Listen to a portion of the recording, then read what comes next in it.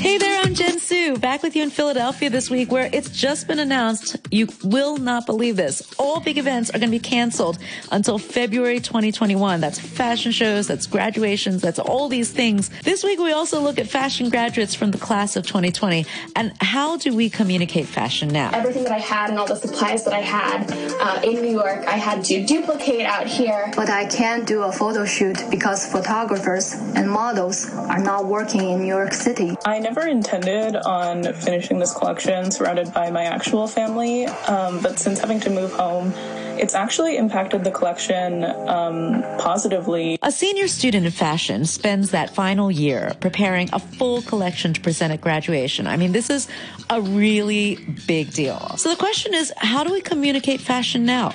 With the global pandemic looking to be with us for some time to come, the future of fashion is digital. My name's Emma Davidson, and I am the CEO of the recruitment company Denza for young people who are now graduating and looking for their new jobs. And let's say I hear more and more about working remotely. It's becoming quite normal in fashion studios, but learning how to do a digital presentation, like, for example, in a Zoom environment, in sharing the designs you've done, how to present well digitally are things that not just graduates, all designers learn how to do a really good PDF presentation where you're sharing a screen, like all these practical things that you go and do your fashion degree. Designer Charles Jeffrey of the brand Loverboy spoke to a panel of graduates through the British Fashion Council. I think that coronavirus has made us really have to think about what is the importance of what we're doing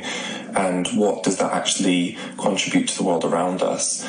And, you know, in some ways that's a gift to be given that opportunity to be introspective, to really consider things, and in some ways not contribute to the rat race that is fashion nowadays. I mean, fashion was working in a very, very, very kind of derogatory speed and was getting people to be, you know, machines rather than being kind of creative, sensitive people. In some ways, like, hopefully the industry will change and we can all become a lot more sensitive to creativity, to the planet and to the people around us. So try and see this whole situation as a benefit to all of you and, you know, be positive. Many of the students in the UK who are supposed to graduate in May ended up graduating just last week due to delays from the pandemic. A piece of advice I have from my own personal experience is, you know, just to be authentic. Money is the most important thing you always have to look after. Have a great rest of your week. I'm Jen Su for Style File on Teen Time.